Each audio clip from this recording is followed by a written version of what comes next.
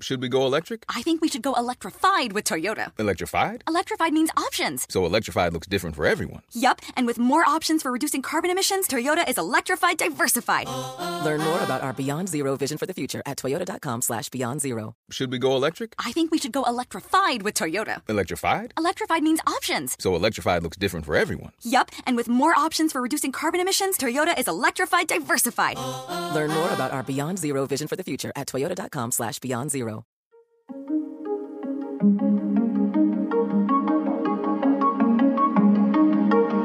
We talk a lot about the importance of a good college education here in the United States, but the same attention isn't paid to K-12 education, and that is a mistake. Anne-Marie Slaughter, the first woman to serve as Director of Policy Planning in the US State Department, put it like this: early education is a more important national security issue than nuclear weapons. Think about that for a minute. If we want to be serious about better educational outcomes for American kids, that means we need to be putting the same kind of energy and ingenuity behind making our schools function more effectively and equitably as we put into the resilience of our national security. To do this, a lot of smart people are peeling back the layers of a stagnant educational system to unlock the power of data. The more insights we can tap into, the more we can improve upon and personalize our approach to teaching and reaching the greatest number of kids. We need to understand how everything from COVID to climate change to moving homes in the middle of a school year or caring for an elderly relative might impact a student's ability to thrive. And that means analysing every dot on the map of their educational journey, including those outside the walls of a classroom, so we can draw clear lines to a brighter future. I'm Caroline Modaresi-Tehrani. This is American Metamorphosis.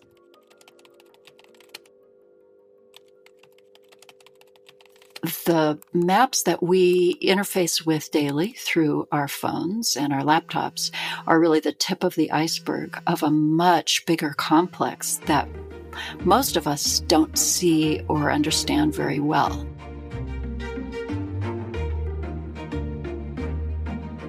I'm Karen Wiggin. I teach at Stanford University in the History Department, a range of courses including Japanese history, world history, and the history of maps.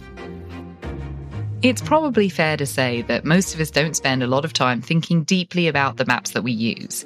But Karen wants more people to be aware that society, in all of its complexity, is reflected in the data points on maps. And that includes acknowledging that the person who wields the pen and gets to draw the map has huge influence on power structures and perspectives. There seems to be this fascinating relationship between sort of civilization, small c, and mapping and maps in general. Like, what is the correlation? How should we think about maps and the development of human civilization?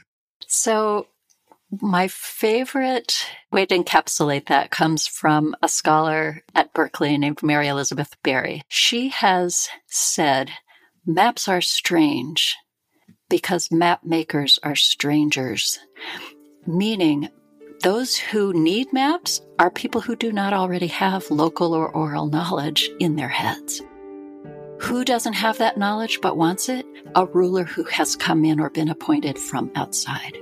So what we consistently can see, one pattern in the record, is that conquerors and their agents who they send out to rule territories that they didn't grow up in are the ones who are most eager to make and pass on cartographic documents that encapsulate the information they need to extract resources and to control military access points, to understand spatial relationships, to gather and collate data about population and productivity and tax rates in a spatial matrix.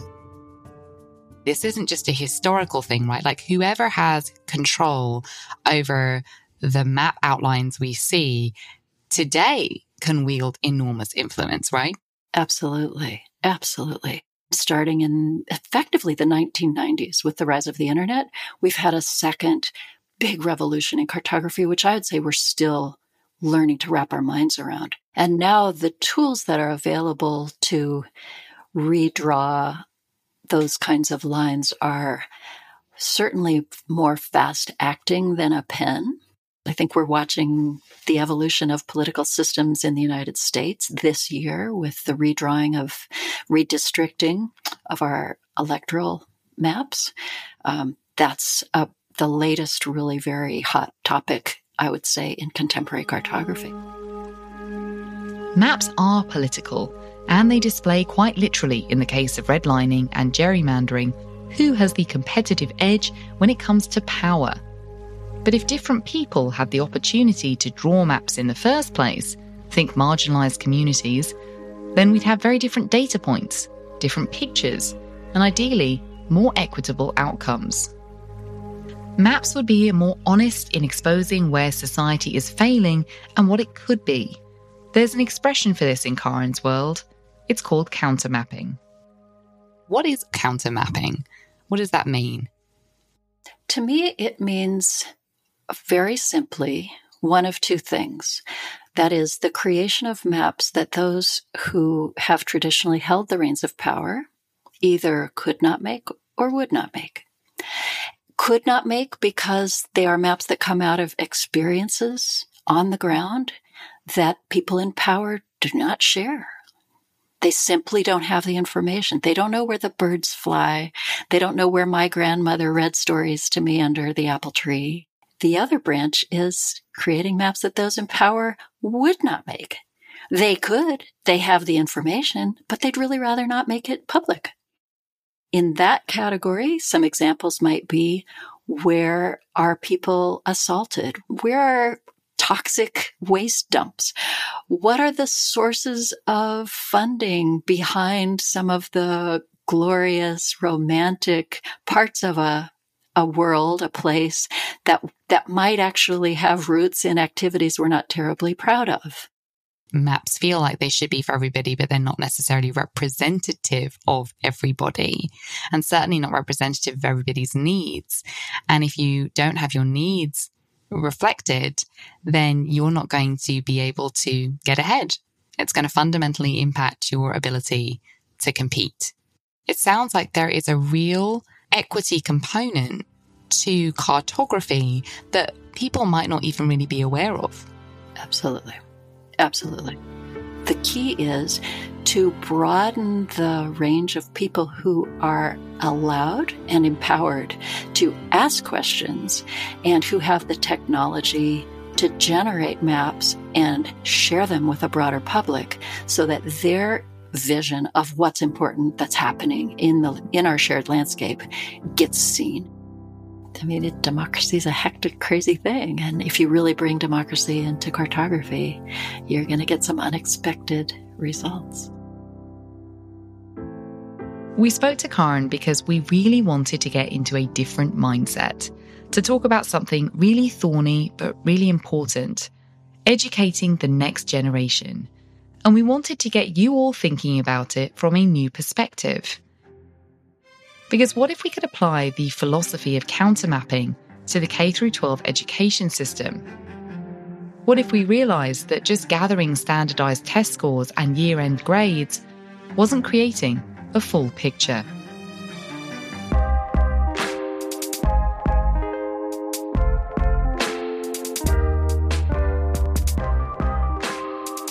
You're listening to American Metamorphosis, a podcast partnership between Atlantic Rethink, the branded content studio at The Atlantic, and Boston Consulting Group, a strategic partner to government and business leaders. In our 4th season, we're talking not just about competitiveness, but resilience. This is a time of great uncertainty, untenable geopolitical tensions, shaky economic forces, and the sweeping impact of climate change are all creating a state of heightened stress and constant change for us and the next generation. And industries, institutions, and individuals are asking how they can prepare for the unknown while staying ahead. In each sector, that requires redefining competitiveness measuring not just dollars and cents, but the holistic impact of business practices and public policy on society. Because learning to adapt today in the face of adversity means pursuing long-term solutions and more equitable outcomes. It means understanding how to build resilience on a granular level in order to make big picture change. And when it comes to education, understanding the unique needs of individual students allows us to countermap the system to see patterns and problems that your typical visualization may have missed. Because if we don't give every kid the skills and encouragement they need, we jeopardize our own future as a nation. I'm the first in my family to go to college and graduate college, and I did it with very little information. And as I grew older, it just became so incredible to me what some people have access to and some people don't. I'm Paige Kowalski. I'm the Executive Vice President of the Data Quality Campaign, and we advocate for policies and practices that make data use possible at every level. When we're talking about data and education, what do you mean? Like, what kind of data? Data is really any information that a parent or a state legislator, a teacher, a community-based organization needs in order to make the decisions that they need to make. It can be robust and include multiple data points from several sources. We think of test scores and grades and demographics about students as objective information, but can also be subjective, can include teacher observations or student surveys or school climate data. All of that is just the information that we all use that, when put together, help us all make better decisions regardless of where we sit. Making better decisions means better outcomes for all students, regardless of background, race, or gender. That starts with creating ways to gather and access the data so that teachers and administrators know where to look. Paige believes that states can play a leading role in making that happen, helping to fund and build the technology that will make students' information both easily digestible and secure. Analytics are expensive, and districts often don't have access to the kinds of expertise to develop those. So there's a real state role there in supporting teachers and providing dashboards and tools, analytics to teachers. And at the same time, we need to be really clear about the ethical considerations and the responsibilities that our educators and our policy leaders have to use that information in ways that only support young people and don't lead to any harm. One of the best examples we've seen of this in terms of delivering data to teachers is in the state of Georgia.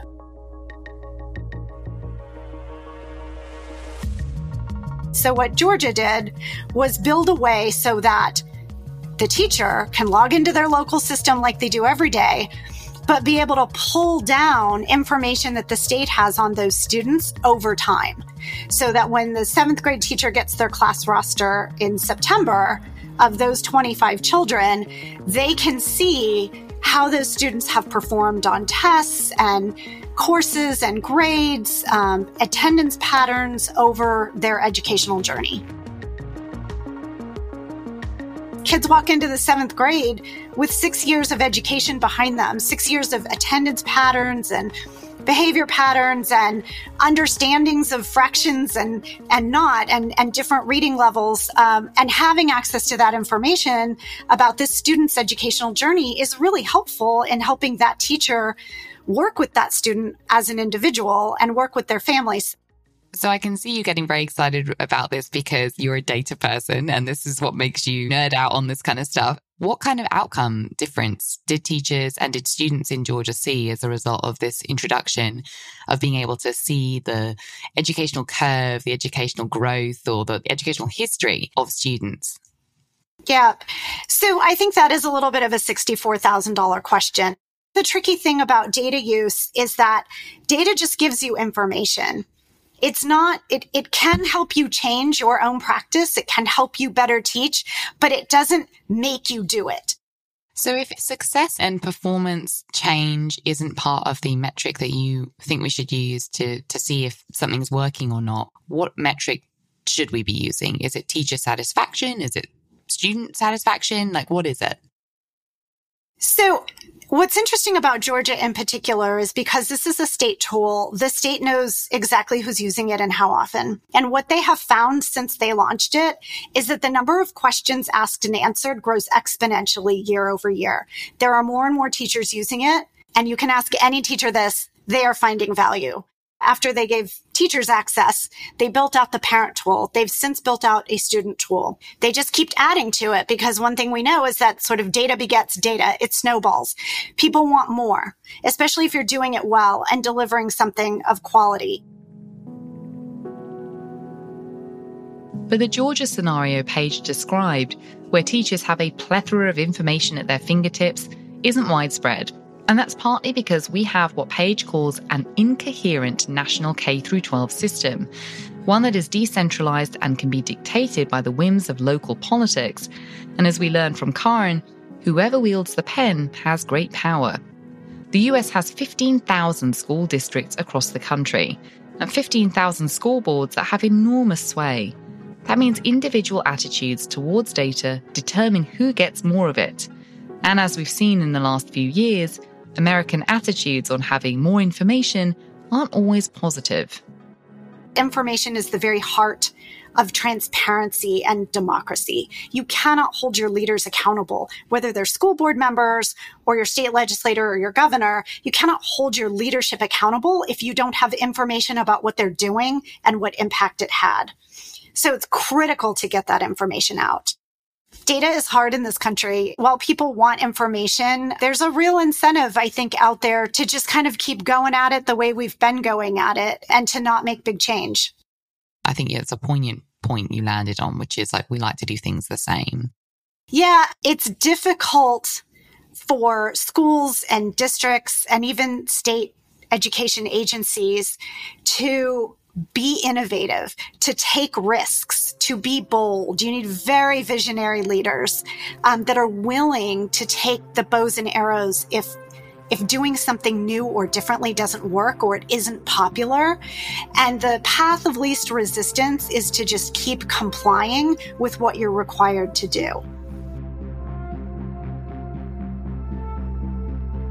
The building blocks for a data-informed approach to education were laid more than 20 years ago, when the Bush administration passed No Child Left Behind, a landmark and controversial piece of legislation that made a broad number of changes to our national K-12 system. For the first time ever, states were required to assess students in math and reading levels based on national standards. The information was then broken down by age, race, ethnicity, income status, gender, and more. It gave a clear view of who was failing and where. And that was a good thing. Did you like that? That was a very good thing. But people didn't like it. Not everyone liked it, Paige. Why didn't everyone like it? Because we had transparent information about how students were performing in every single school in America. Who was getting upset about that? If you bought a home and you loved your school, and every year they talked about how 90% of their students were at grade level, and you realized that grade level had been defined by the district itself, and you realized the assessment that determined that they were on grade level was written within the school, and so they could say that, you thought you made a great investment in your neighborhood, in your family, in your child. And now a state assessment comes along and says, actually, the students in your school are nowhere near grade level. And now you've told a family that maybe their investment isn't as strong as they thought, that they have not made maybe as strong a decision for their child as they meant to. And as a parent, I could tell you that would be absolutely devastating for me to learn. In 2015, No Child Left Behind was replaced with a new piece of K-12 legislation called the Every Student Succeeds Act, or ESSA. While there are many similarities with standardized data collection and action, the updated policy provides a more flexible framework for states to act on their own information in lieu of federal guidelines that punish underperforming schools, a divisive element of No Child Left Behind. ESSA really took the fact that people liked having transparent information about schools and doubled down. So they then required more disaggregations.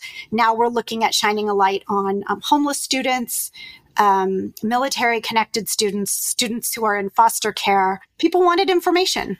I think people also finally started to realize for the first time ever, we were shining a light on groups of students that year after year after year, our school systems were not serving very well.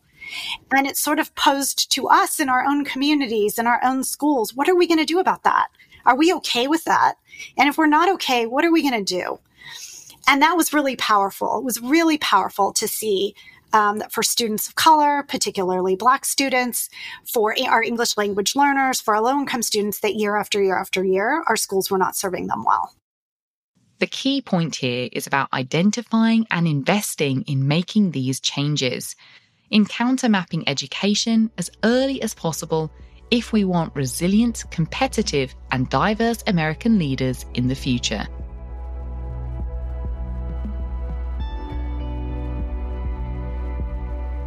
The American dream gets talked about a lot. And I think education is a key thing and a key player in that of how do I actually improve the outcomes and improve my life from where I grew up. I don't think there's one silver bullet to kind of deal with the equity issues and the opportunity and access to opportunities here in America. But like, I do think it's a huge thing and a huge lever.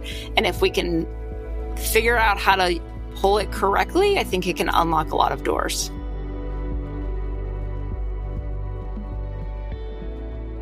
I'm Kelsey Clark. I'm a managing director and partner at Boston Consulting Group in our education, employment, and welfare practice. So a lot of my work is focused on education and working with districts, with states, cities, all focused on that topic. Kelsey believes that pulling out the personal stories from data is crucial to raising kids of all backgrounds and socioeconomic levels to reach milestones. Not letting students fall behind isn't just a box-checking exercise. This stuff matters for later in life profoundly. You specialize in early childhood education and K through third grade. But why are those years so important, particularly as it relates to American competitiveness?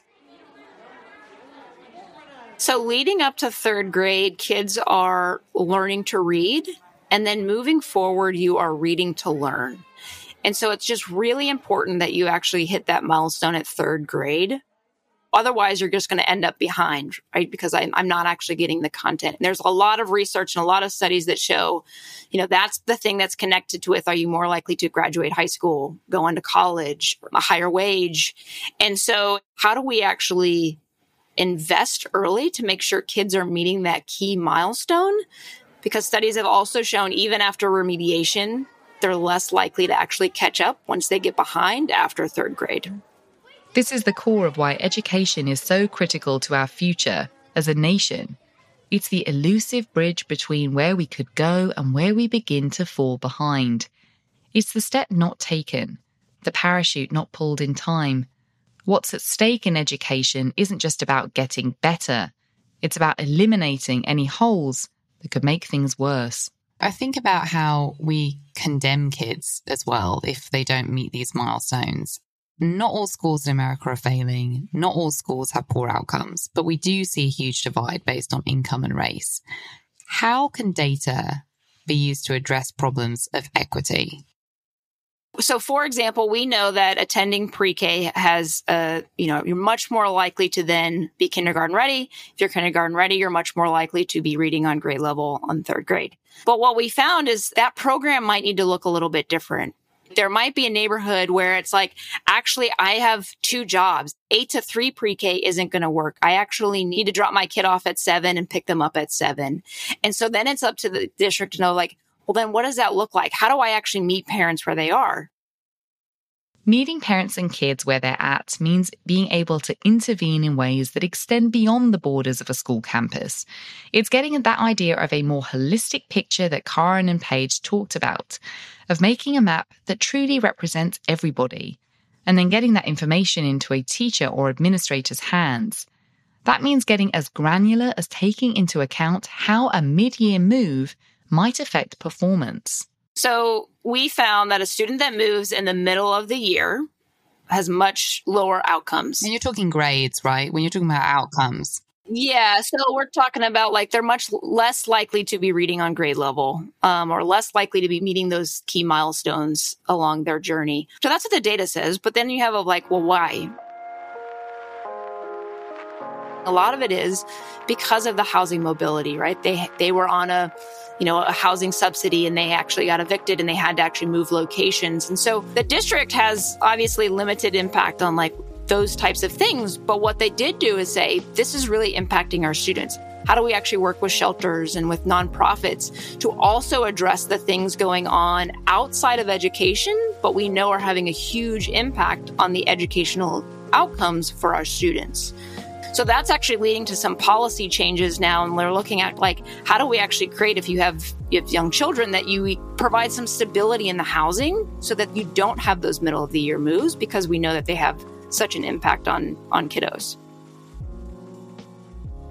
We tend to think about these problems separately, right? Like we don't often talk about and correlate somebody's difficult educational journey with the other factors that could lead to that negative outcome, right? Like, so we talk about kids with bad grades or failing grades, but we don't necessarily talk and think about like, well, what if they had somebody at home that fell ill and they were having to care for them?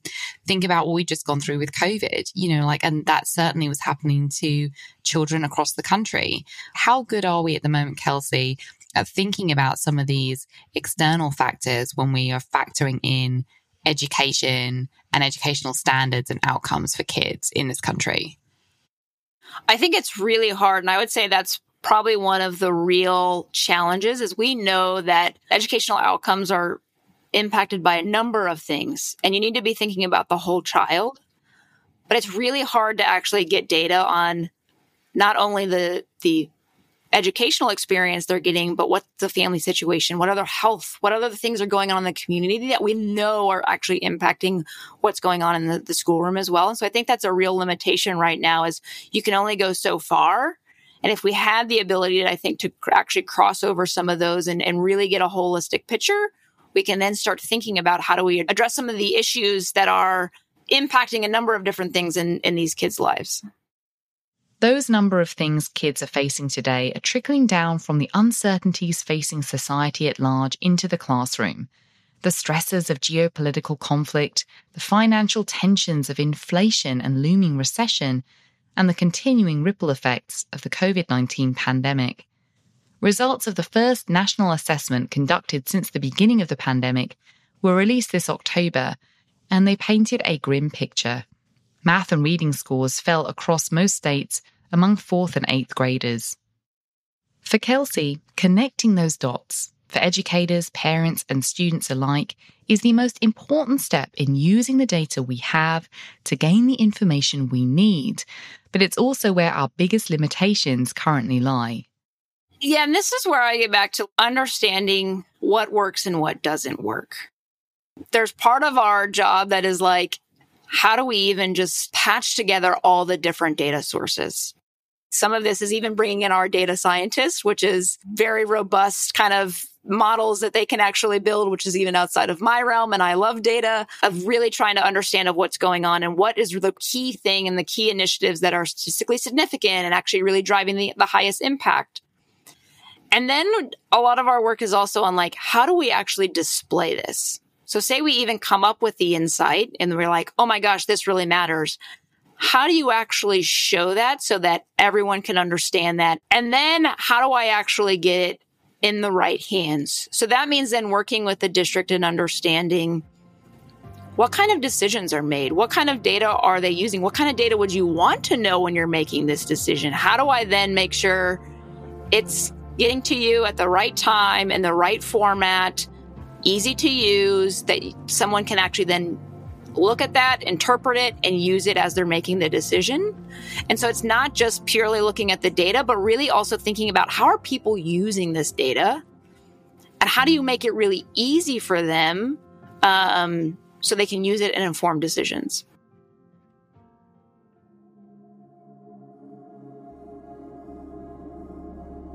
We need dialogue between states and districts and teachers, teachers and parents, and ultimately students. Because without transparency, data doesn't reveal, it obscures. And without an accurate map, we can lose our way. Here's Paige Kowalski again. There's more data than ever before. It is a higher quality of data. It is more robust. We're not just looking at single snapshots in time. We can link it longitudinally over time. So we get that movie aspect instead of just a snapshot, a picture.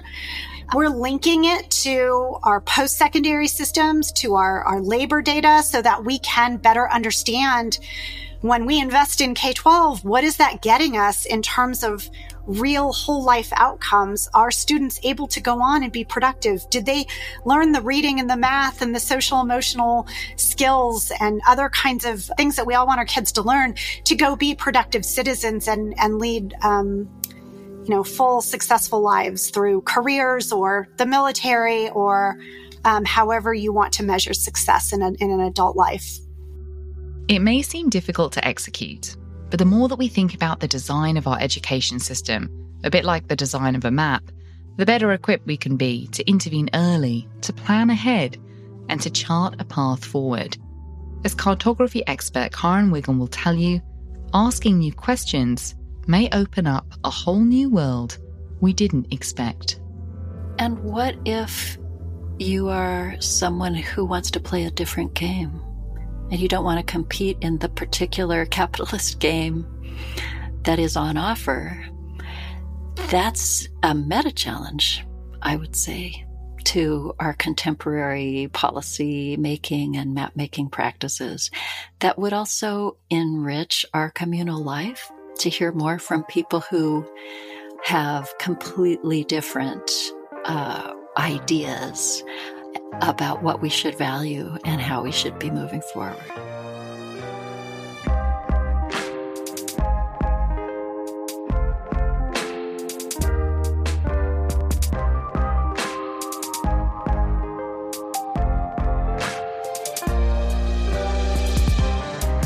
You've been listening to American Metamorphosis. Join us next week as we go from discussing how we raise the bar for our next generation of leaders to what competitiveness can mean at the highest vantage point.